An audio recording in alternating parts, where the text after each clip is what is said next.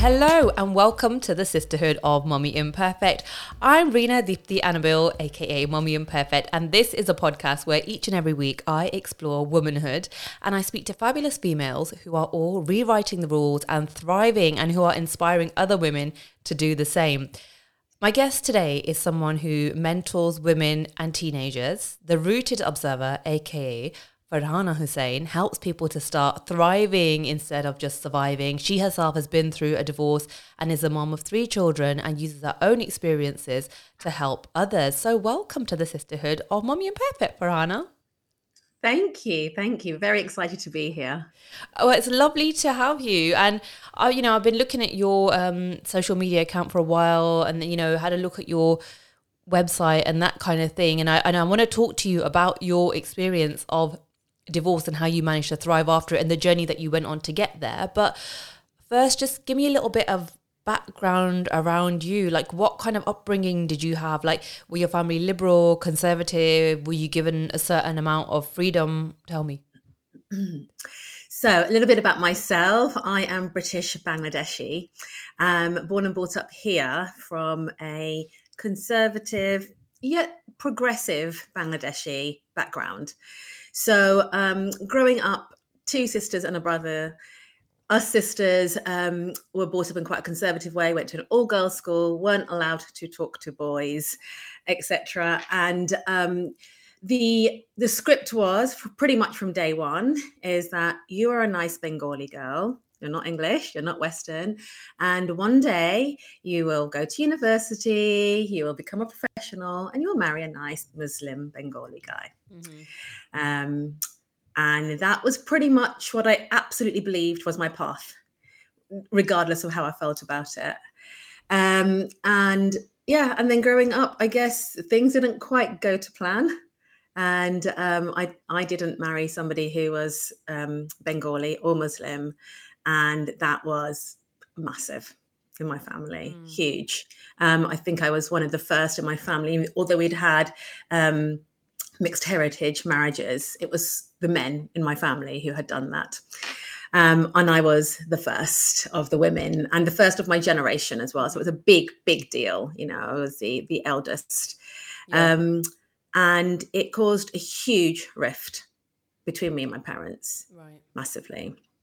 And so that's a little bit of the background of me growing up, come from a very traditional family. My family were not ready to accept somebody from a different culture and definitely not from a different religion either. I had to break a lot of boundaries. That is, yeah. I relate to that in some ways. I kind of thought my path was the same, like professional, uni, get married to somebody who your parents introduce you to and all this. And it was like, okay, fine. Again, broke boundaries with marrying who I wanted to marry, not part of my culture and stuff. Did they come to the wedding? Did they accept it? Was it a case of, he needs to convert? Yeah, I actually told my grandma first because I was so worried about my parents disowning me, because that was a story growing up. If you marry out of religion or culture, you will be disowned. We will not come to the wedding, and I completely believe that. So I told my grandma, and she's head of the family, and she actually was the first to accept it openly, except that, yes, he did have to convert. That was the only stipulation. My parents did begrudgingly accept the marriage, but I think it was more, if I'm honest, to save face then, and so we had our own wedding in the way that we wanted it, an intimate wedding, and then they had an intimate reception of 400 people. A very South Asian intimate reception. To do their bit. And to be honest, Rina, the first few years of my marriage were really challenging for many reasons, but it didn't help that my parents were still really against it. And I, as a South Asian daughter, because of the stories that I held, the deep conditioning that I had, just felt really torn between trying to please my parents, and trying to desperately get their approval, consciously or not, I was, despite them, being against it, and also trying to please my husband as well and keep him happy. So I just felt torn between the two of them, trying to keep everybody happy, trying to get everyone's approval, constantly feeling guilty. So, all of these factors put a lot of pressure, on me, on my relationship, on my marriage, etc. It is a lot of pressure, and it's also a lot for, I think, looking at people like my own husband and brother-in-law who've come in from other communities into like a strong South Asian family with all our intricacies and things. It's quite a lot to cope with if you're not used to that, right? Yeah, hugely. And the thing is that because our culture is so strong, I just felt like my husband had to comply to everything that was, that my parents wanted. And I just desperately wanted him to be the good husband and to just blend into it all, because I felt so much guilt and shame around what I'd put my parents through, and that, I was putting myself first. Especially South Asian women, we are so deeply conditioned to be people pleasers, to be the good girl, right? Yeah. So... And the dream is that if your a kid gets married to somebody who's not South Asian or not in the religion, that then that person will completely like assimilate, and you can't even tell that they're not Asian. You can't even tell. Look at them. They've learned our language and everything, and and then it's okay. Only then it's like you know they're not English. They might it's not like they're black. They're Indian, really. Absolutely, yeah. And I had that, my husband was white British and he learned to speak Bengali really well, actually. Wow. But he used to say I felt like a parrot when I'd go to weddings and parties, because everyone would say gather around him and he'd have to repeat words, and he was getting all this acceptance, not for being who he was, but for becoming a version of what they wanted him to be. Yes. Yeah. So, not that many people talk about this, but it's so obvious that this is what happens. Yeah. And I mean, I know it consciously now, but unconsciously at the time, I so badly wanted that as well, because I just wanted to keep my parents happy. And who doesn't want validation from their parents, especially because love for us South Asians feels so conditional. Even if it's not, it feels very conditional. If you get these grades, we will love you more. If you, marry this person, you will be fully accepted. You will really be the good girl. You will get all of these labels. It's complex, right? I mean, relationships are complex, period, but add on the cultural complexities that we have to deal with, and between different cultures, being brought up in one culture, having a heritage of a different type, and being in a very diverse multicultural society, it just gets very, very complicated. Yeah. Did these kind of things put pressure on you in terms of to breaking point, you and your husband? Yeah. Absolutely. But the honest truth is that, yes, all of these external pressures did put pressure on us. But really, it ultimately came down to the relationship between me and myself. It was that deep yearning and need to be approved of, to get validation, and that's rooted in your childhood, right? And it was that craving to be accepted just as I am, for who I am, that really ultimately led to the breakdown of the marriage. Because I never felt that full acceptance. I didn't accept myself, and I didn't even understand the concept of accepting myself. I was like, who cares about accepting myself? It's, if my parents accept me, if my husband fully accepts me, if society accepts me, if my aunties accept me, that is all I need. Then I've got it. But ultimately, that's what it always comes down to. It's the stories that you're telling yourself, the deep neglect and abandonment of ourselves is what will ultimately lead to the breakdown of any relationship, when we are not serving our own needs first, because it leads to resentment. Right. And that is, that's the toxic stuff, right? Yeah. I mean, I'm going to come back to that later on, because I want to talk about, how you help people with your mentoring and things like that. So I will come back to those kind of themes. But in terms of like you and your experiences and stuff. I read on your website actually this line which I've noted down: a walker between worlds. And can you just explain what that is and why you feel like that?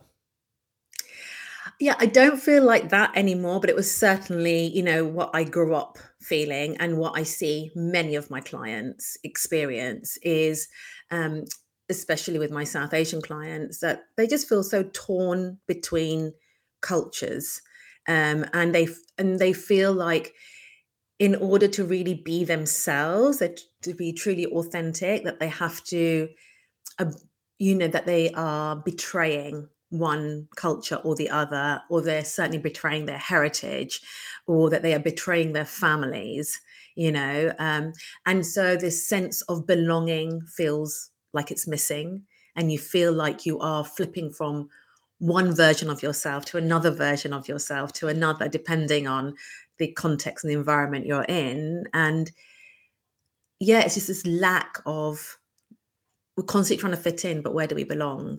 And that's where that sort of walking between worlds Mm. sense comes Yeah. in. Does that make It sense? does make sense because you go like, back home to your motherland and they're like, oh, you're a foreigner kind of thing. And then you're like, Yeah. well, I've been told that I'm a foreigner in Britain and my parents have said, no, you're from here, India, Bangladesh, Pakistan, wherever. So yeah, I totally understand that. Yeah.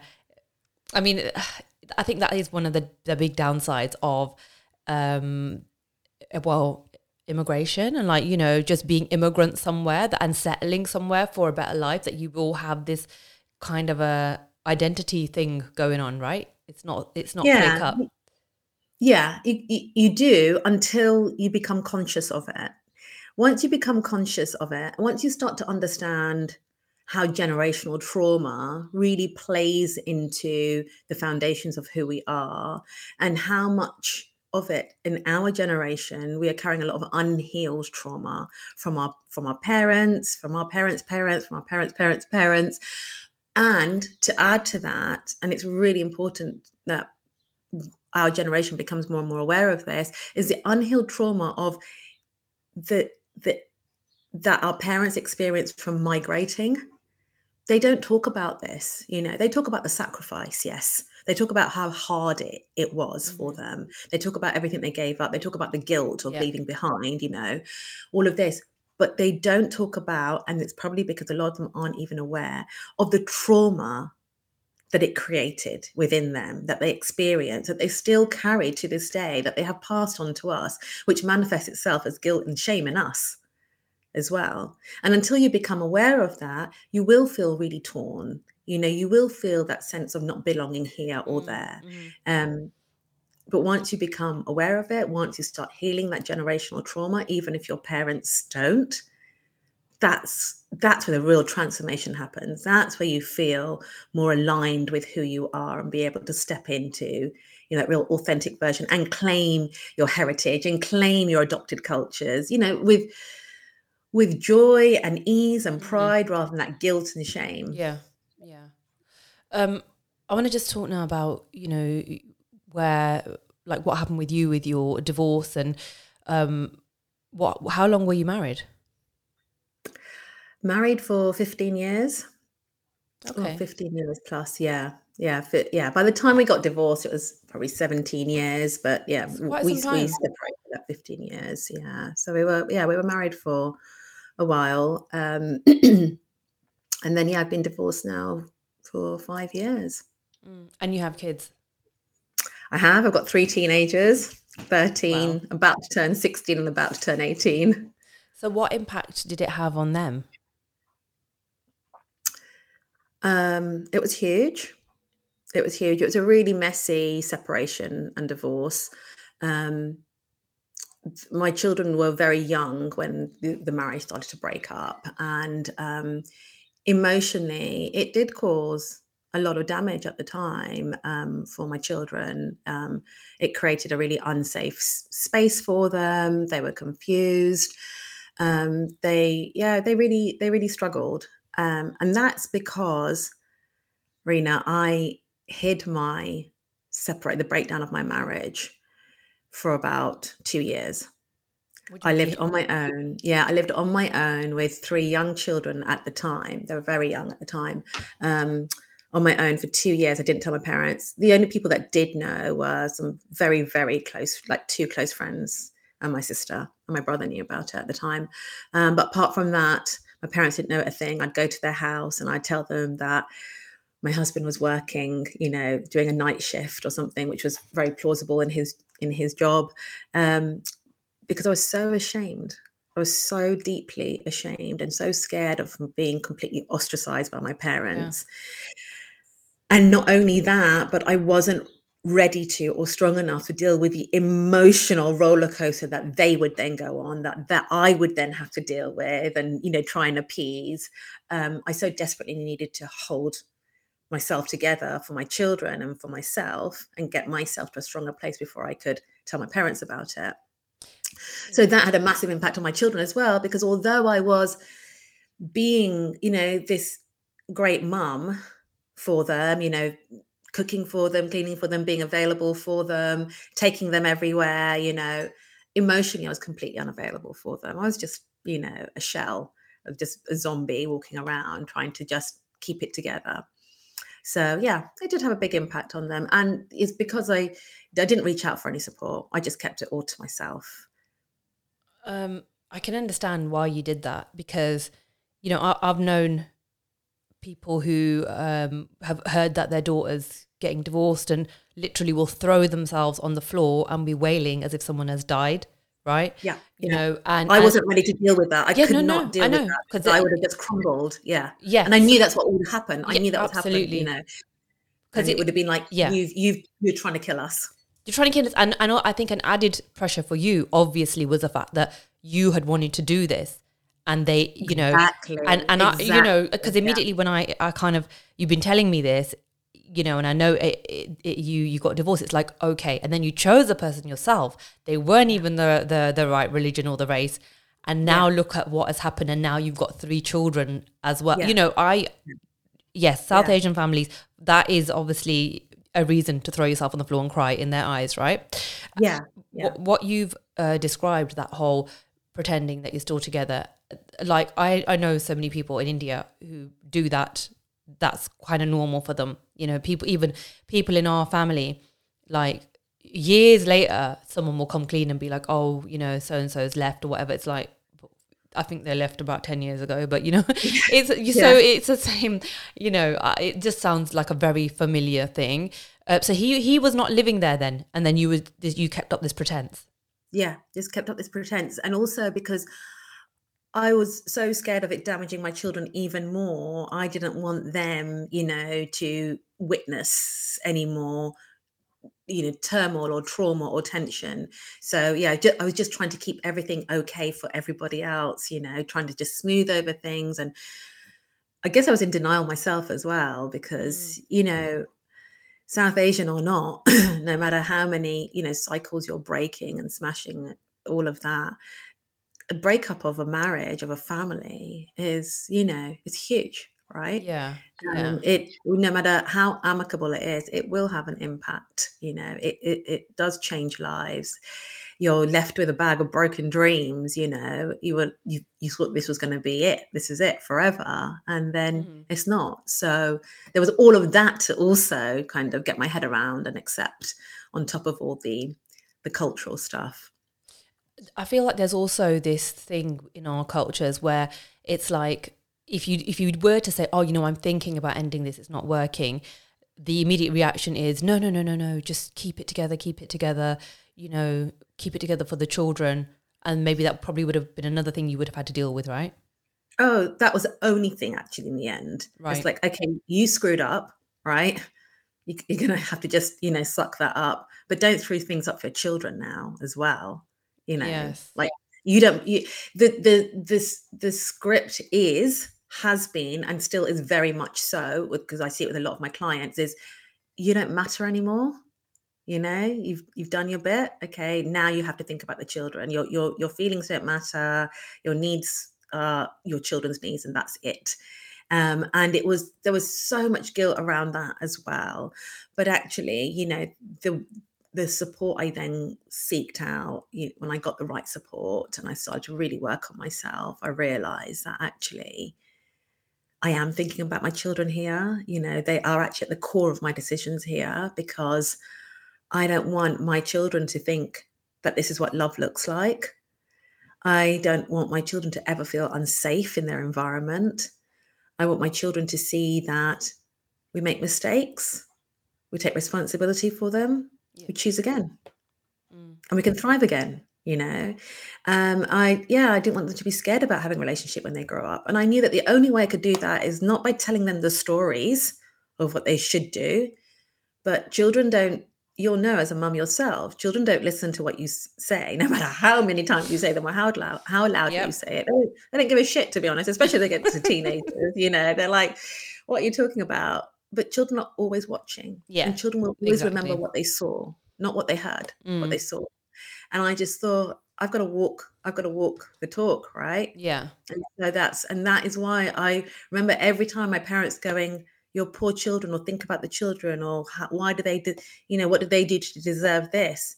Yeah, actually, they didn't do anything to deserve being in an environment that was, reactive and explosive and unhealthy. They don't deserve that. You're absolutely right. So the script in my head was, my children deserve a healthy, safe, predictable, loving environment where they have two parents, hopefully. That was the hope, that they'd have two really happy, stable parents that could guide them. And that was my real driver for, going forward with a divorce, and for actually rebuilding my life after divorce as well. It always came back to actually, what am I going to be showing my children? What are they going to be seeing? No, that's really important.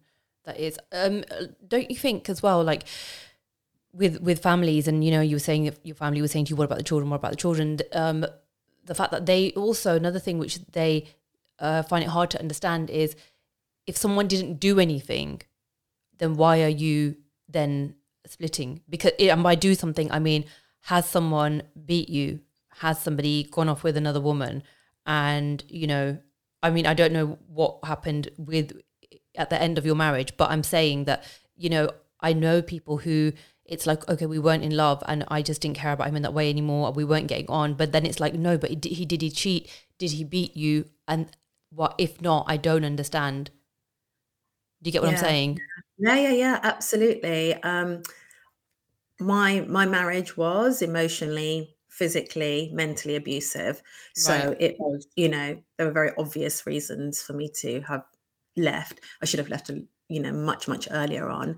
But I do have clients who have fallen out of love with their partners. I can't talk for every case, and there are lots of different views, but I will stand by this, which is that when you fall, when you feel like, I don't love this person anymore, or this doesn't feel right, or they're not really meeting my needs, they don't get me, I don't feel seen and heard. The one thing I always say to my clients or prospective clients is, before you make any more decisions, and you have every right to make the decision, just park it for a moment, is how much of the work have you done with the relationship between you and yourself first?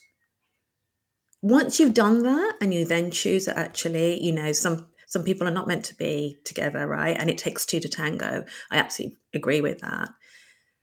And, and then sometimes the conclusion is that this is not the right person for me, but it's always about doing the work between you and yourself. Once you have got that relationship in, you've got real clarity over that relationship, then no matter what people say, they can be like, oh, well, he didn't beat you, he didn't do this, he didn't do that. But you can speak from a place of integrity, if that makes sense.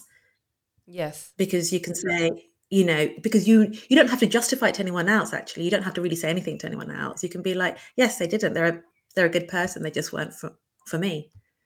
And you can walk away from that with peace, because you know who you are, who your values are, what you want. And you have given all of that to yourself anyway. How long did it take you? If that makes sense. Like, no, it 100% makes sense. And it's a really important thing to consider, because we do seem to think a lot of the time, all of us do it, that someone else is supposed to do this and someone else is supposed to do that. And you're right, looking inward, 100%, really, really important. Getting over the trauma of that divorce, how long did that take you, and how did you heal? I hate to admit it, it took me much longer than it should have, because I really struggled to accept it at the beginning. I was just in so much denial about it.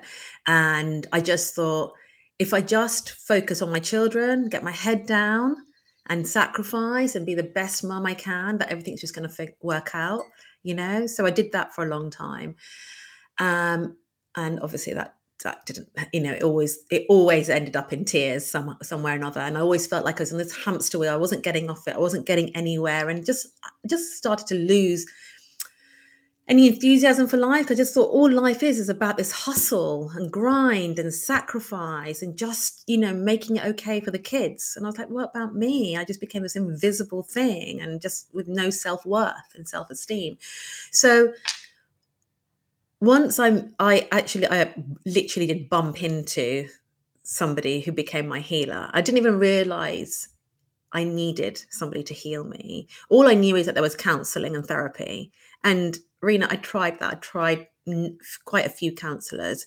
It just didn't work for me. I was done with talking about what had happened. I just wanted to find a way to feel alive in myself now, and to feel not like just a victim all the time. And counseling just kept taking me back to that victim mode. And so the real healing started when I started doing sort of spiritual healing. I had a healer and a guide. She called herself a coach, because that was a Western term, but really she was a healer. And that's where I started my journey. That was about 4 years ago that I started that journey. And yeah, very quickly my life sort of really turned around very quickly once I started doing like the real work with myself. And so I've been doing that last couple of years, and that's just an ongoing, beautiful journey now that I'm on. And I guess that's where it takes me to the work that I do today, because of the transformations that I not just experience in myself, Rena, but the ripple effect that it's had on my family, obviously my children, but my mom, my dad. I've never had a stronger relationship than I do today. I've never been more close and open and honest with my parents than I am today. I'd love them to hear this podcast once it's out, because I'm not ashamed of any of it. In fact, I'm really proud of where I've got to, and I'm really proud of the impact it's had on my family, my friends. That's so nice. That's such a nice place that you've come to, especially like you're saying with your relationship with your family and that kind of thing. How did you, like, what kind of process was that though? Like it sounds quite mystical in a way when you're like, oh, he's a spiritual healer and he's brought me to this place. Like what did it actually involve if it wasn't you talking about what had happened? It's hard, because spirituality is a hard one to put into words. It is very much an experience, but from, in a nutshell, what I've learned from my journey is what I teach my clients today on my coaching programs. And it's around 3 things. Ultimately, what I've learned on my spiritual journey was to learn to really accept who I was as I am right now, not a version of me that I'll become, not a version of me that somebody else wants me to be, but just as I am right now in this moment. It was really coming to a place of just accepting myself, and learning to trust myself, learning to trust that inner voice, rather than what will people say, what will people think, second guessing myself constantly, looking for validation from other people, asking my friends, asking my family, asking anyone, but not listening to myself. So it's that really learning to trust your inner wisdom, even if you get it wrong, even if you're not sure. It's really learning to listen to that voice. So that really helped, that trust piece of just trusting myself, even when I don't know what the future holds. And then around self-esteem, feeling good enough, Because growing up, I don't know about you, but I never felt good enough. I was too dark skinned, not clever enough, not pretty enough. There was all these stories, Yeah. right? And it was really learning to believe that I was good enough to start with, and then post divorce feeling good enough to start asking for the things that I really want now, because society script is that, oh, you're divorced now, so you kind of like, who will want me now? I've got 3 kids and I'm not good enough to really go for that really big job now because I'm a single parent, right? Like, I'm not good enough to set up my own business. I'm not good enough to really meet the partner of my dreams and find true love. So that it's a piece I work on a lot with my clients, and it's a piece that I'm always working on myself, is really raising that self-esteem, asking for what you really want, really understanding your desires and saying them out loud, and learning how to actually receive. We're not very good, whether we realize that or not, actually receiving, even things like compliments. We're like, oh, no, not me. But actually learning to receive as well is a really important part of healing and transforming your life. And I think the final piece that really is that I learned on my spiritual journey and that I teach today as well is about taking back your power again. We're so conditioned to please others, and we're constantly, smoothing things over, don't want to rock the boat, keep the peace, make sure everybody else is okay, and then I'll meet my own needs. And that just causes resentment over time, because we're totally abandoning ourselves. And it's learning to put yourself first without that guilt and shame, and really stepping into your power. Because when you step into your power and put yourself first, this is what I talk about, the ripple effect, the impact it has on everybody else is just incredible. Yeah, 100%. So I guess that's what my spiritual healing journey really taught me, is about trust. It's about feeling good enough to ask for what I want and receiving it, and taking back my power, putting myself first so that I can serve others more, with more integrity, from a place of authenticity. Yeah.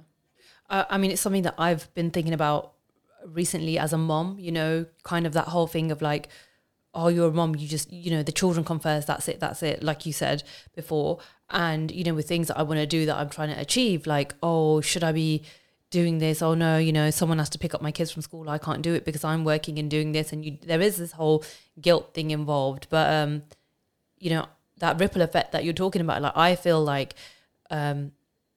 for me to do some of the things that I want to do, to go out to places that I need to go to, that I want to go to do the work that I want to do. Like I've noticed that when I come back into this house, I'm much more laid back. There's more to do in a way, because I come back to like a bomb site and then I need to get straight into the kitchen and cook. But for some reason, I'm like, I'll do it and I'll be a calmer person and happier. So it's like I'm kind of, my kids then experience that. Like that's why I've been, yeah. Exactly. And you know what? It's like, so they have to get the bus home after school, or, or wait a bit longer to be picked up or whatever. But actually, what's your child going to remember when they grow up? When they look back, are they going to remember that, oh, that time that my mom didn't pick me up from school and I had to get a bus and it was just horrible on that bus and whatever?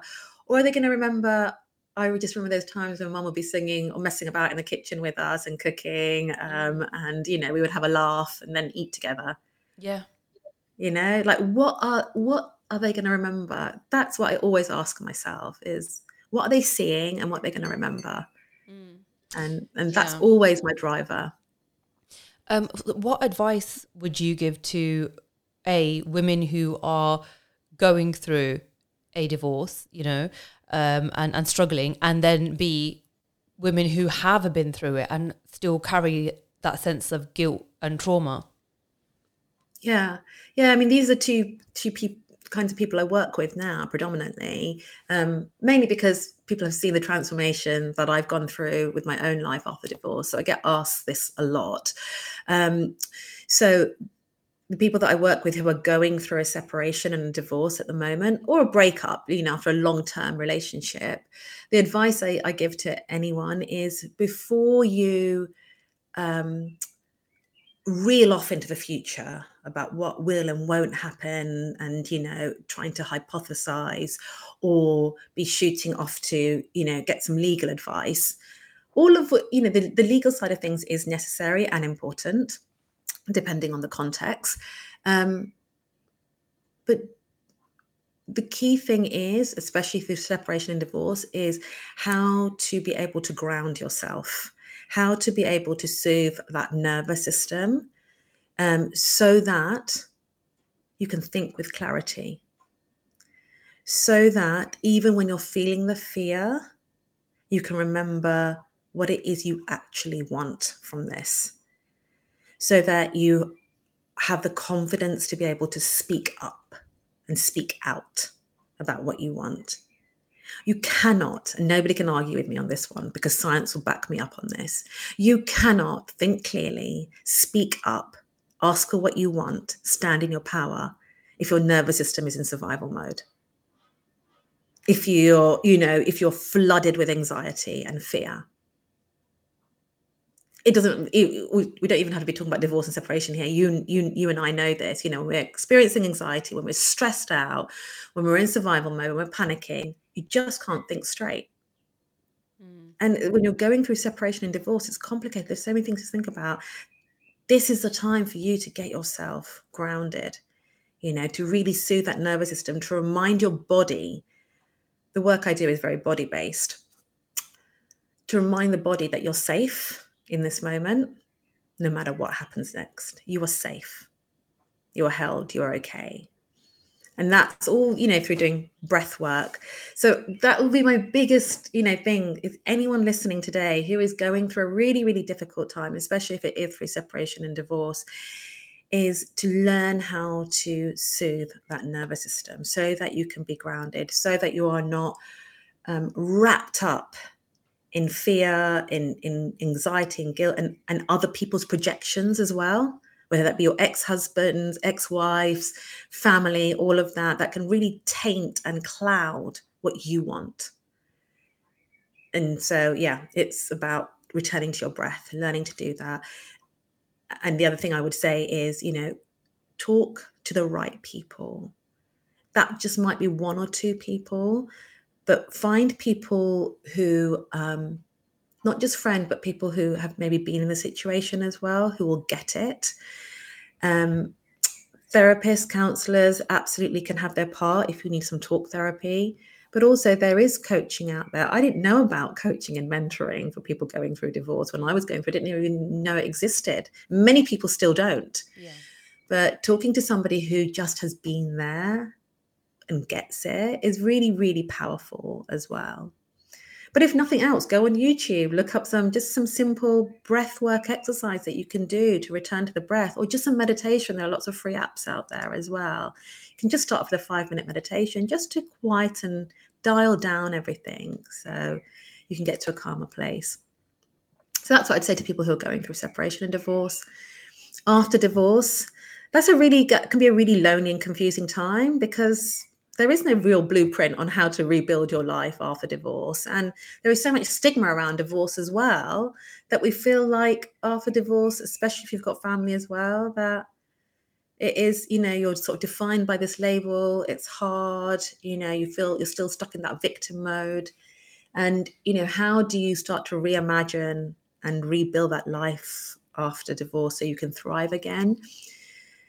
Again, it's one of the most powerful things that I've noticed that I've got, that, my clients have got on my program, is having a sisterhood, a circle of women who are in the same boat as you, so that you realize you're not alone. Mm-hmm. There is so much power in healing and sharing stories. And I'm not talking about being in a space where you're whinging and moaning and, putting down your ex and all of this. I'm talking about a place where we're helping each other to rise, cheering each other on, mm-hmm. saying, yeah, that was shit. What's the next step? How do we help each other grow? So that sisterhood, it is really powerful. And there are lots out there, it's just about finding the right group for you. There are free Facebook groups that you can join as well. And again, it's, finding somebody that can help you to revisit your values again after divorce, because you are a new version of yourself. You're no longer, in a partnership anymore. You are in a new chapter of your life. So it's important to revisit your values, because you'll probably find they have changed. Some of them won't be relevant anymore. Mm-hmm. And it might be the first time that you actually go and look at your values and think, actually, what is it I want now, finally? Because I see divorce, once you're divorced, it's your golden ticket to really recreate a life for you in exactly the way you want to. Mm. And so revisiting your values is really important, because especially as South Asian women, a lot of our values are ones we've inherited and we didn't even realize. We just accept them. Oh yeah, that's one of my values. But actually, is it?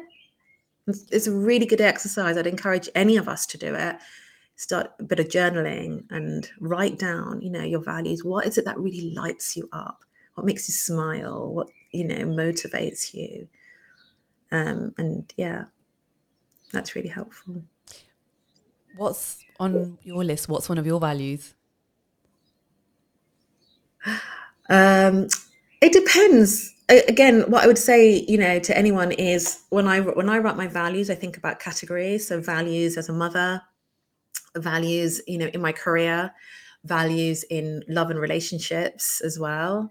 And they all overlap, of course. But I think, one of my values across the board, whether I'm a mother, as an individual, and in my business, is to really stay true to my desires. I'm going to scrap that, actually, because before that comes speaking with integrity. One of my real values is speaking with integrity, really being able to be honest about what I'm saying and taking responsibility for that. Yeah. Because people will come to me and say, my relationship isn't working out. He doesn't hear me. He doesn't see me. He doesn't respect me, etc. And I will say, the first thing I'll say to people, and it does cause friction sometimes, is, before you make a decision, how much work have you done on yourself? People will be like, oh, you're telling me it's my fault. I'm not telling you it's your fault, but you have to take responsibility for yourself first. You have to take responsibility for your thoughts, your ideas, your actions, everything, whether they're right or wrong, whether you like them or not, they're yours. So take responsibility. So yeah, I would say that one of my biggest values is being able to speak up with integrity. And that takes daily work, because it can, that old story of, will I be judged and what will people think of me if I say that and speak up like this, is, that fear can grip you. But it's, again, about grounding myself, breathing through that fear, and reminding myself of what speaking up with integrity really means for me, how it allows me to show up in this world. I love that. And I love the fact that you are actually using your own experiences of divorce and healing and everything to serve others. And like, that's such a nice thing to do. And I believe that that's one of our purposes as humans, is to serve as well as do other things. So I feel like you just, you're really embodying that, and that's such a nice thing to see. Thank you. Yeah, I really appreciate that. And you know what, Rena, it really is my purpose, especially with supporting men and women through that process of divorce and thriving again after divorce. And you know what, today people say to me, they'll be like, oh, Farhana, you look so happy, you're glowing. It's really lovely to see your children thriving.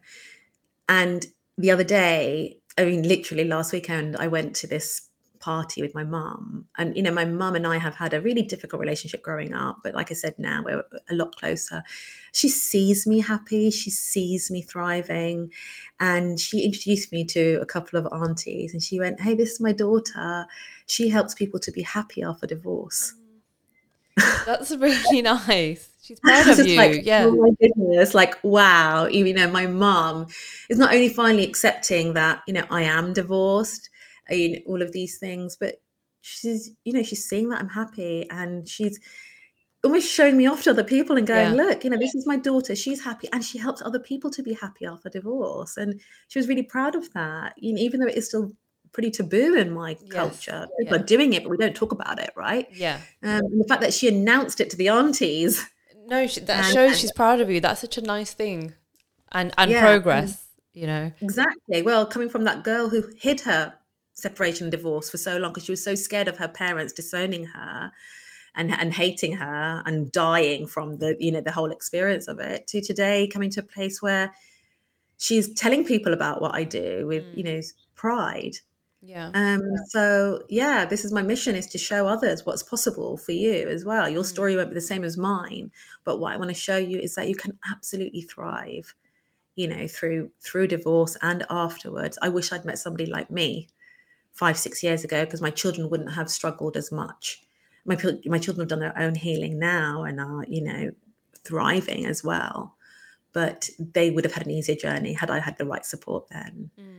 So yeah. So Farhana, in terms of love and kind of being ready to kind of to love again and accept somebody loving you, like, are you at that place now? And how do people who have gone through what you went through know when they're ready for that? The simple answer to a complicated question is you have to accept yourself first. I know it sounds cheesy, but that self-love piece is so important. It's so important to have that unconditional love for yourself. Nobody will love you the way that you can love yourself. And that's been the biggest piece of work for me. I didn't date for years after I got divorced, 2 or 3 years after I got divorced. It just wasn't, even though I felt deeply lonely, I knew I had to do the work to accept myself first. I knew I had to do the work to love myself first. It's even down to things like the color of my skin. I know that doesn't sound relevant at all, when you're talking about divorce, but I used to, be really sort of, oh, I'm too dark, and all of these old scripts around colorism. They're real and they're true, and they do affect how you show up in the Yeah, world. they do. Right. That I really, really learned to love the color of my skin and how I look and who I am. And I've come to a place now where I really do. I've never loved myself more than I do now. I'm really proud of who I am, and I think that and really understanding my values, being really detailed on my values. When I talk about I want someone to love me, that's not my value. That's way too vague for me. I know what love looks like to me. It's very detailed. It's quite specific. And so now I know what I want to attract. And I'll know when I see it, because I've got those detailed descriptions in my head. It isn't just a feeling. I want somebody who might not necessarily have shared hobbies, but has shared values as me. That's really important. So it's all of these things, that the work I've done on myself and being really detailed and specific within myself and loving myself, that's when you can start to step into looking, for the right person, and not just looking, but attracting that energy. Yeah. You've got to understand your own energy first. And that piece of work is all about connecting with your body. It's a physical experience, you start to feel. And once you do and be able to work with your own energy, then you're going to start to attract the right kind of energy as well. Yeah. It's been so lovely speaking to you, and thanks for sharing everything and being so open about your experiences. If people want a bit more information about what you do, how you, like your mom said, help people to be happy after divorce, how they can kind of just access you and what you do. So just share some details, please. Yeah, I am just in the middle of building a new website, because I'm known as a divorce doula in my local area, because that is the work I'm doing is helping people to rebirth a new version of themselves after divorce. Most of my content, I've got a lot of free content. It's on Instagram. I'm Farhana Hussain. You can find me there. And I'm on Facebook as well. I have got a free Facebook group for women, which is called Rebirth. So look me up on Facebook as well. Come and join there. I'm always posting inspirational questions, and you can share stories there as well. And I run an amazing group program as well at the moment, just for women. But it is going to be something I will develop into having mixed groups as well. But it's all about helping you to feel powerful through the process of divorce and after. And we have just an amazing sisterhood in that group as well. So it's really powerful. Do you get in touch with me if you're interested in finding out more, or just having a conversation with me as well about what might be possible for you in whatever situation you're in right now. Lovely. Well, thank you so much. It's been amazing talking to you. Thanks for coming on. And thank you to everybody who's listening or watching on YouTube. Until next time, peace out, Bernie. Bye. Thank you.